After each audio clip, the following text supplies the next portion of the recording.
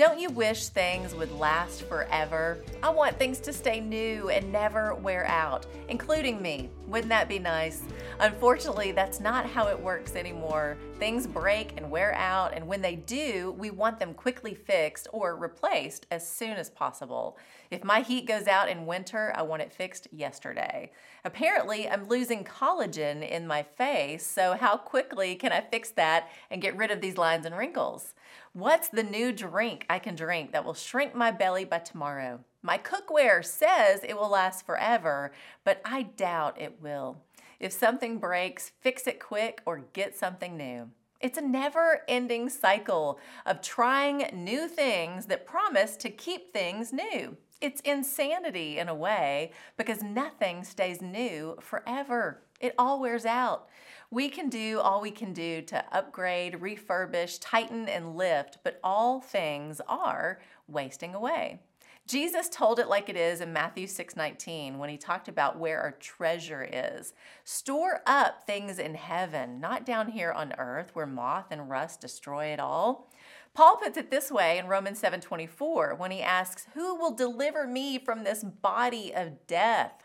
It's easy to want to lose heart when everything around us that once was new all eventually wastes away. But don't lose heart just yet. There's good news. 2 Corinthians 4:16. Therefore, we do not lose heart. Though outwardly we are wasting away, yet inwardly we are being renewed day by day.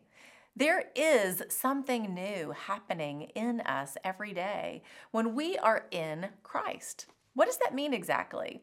Dr. David Jeremiah puts it this way. Temporary things help people appreciate eternal things.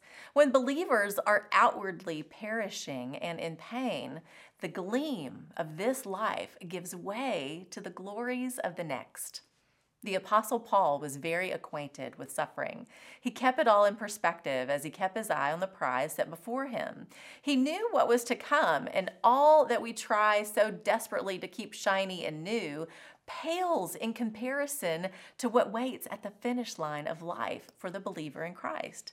That should give us hope today. Yes, things wear out and these bodies are wearing out, but our spirit is being renewed every day. This world is not the end. One day, all things will be made new, and oh, what a day that will be. Until then, as we are being renewed every day, we walk in the newness of life we have because of Jesus. Living that life is one that shines the light and love of Jesus to a dark and dying world. Our light should shine brighter and brighter the closer we get to home. 2 Corinthians 5:17.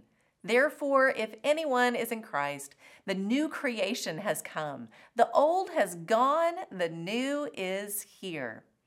Jesus didn't die to patch you up. He died and rose again to make you brand new. That's a new that never wears out. That's the truth. Set your eyes on things above this new year. As you do, all that is wasting away around you will dim in the light of what's to come. I'm Lori Klein.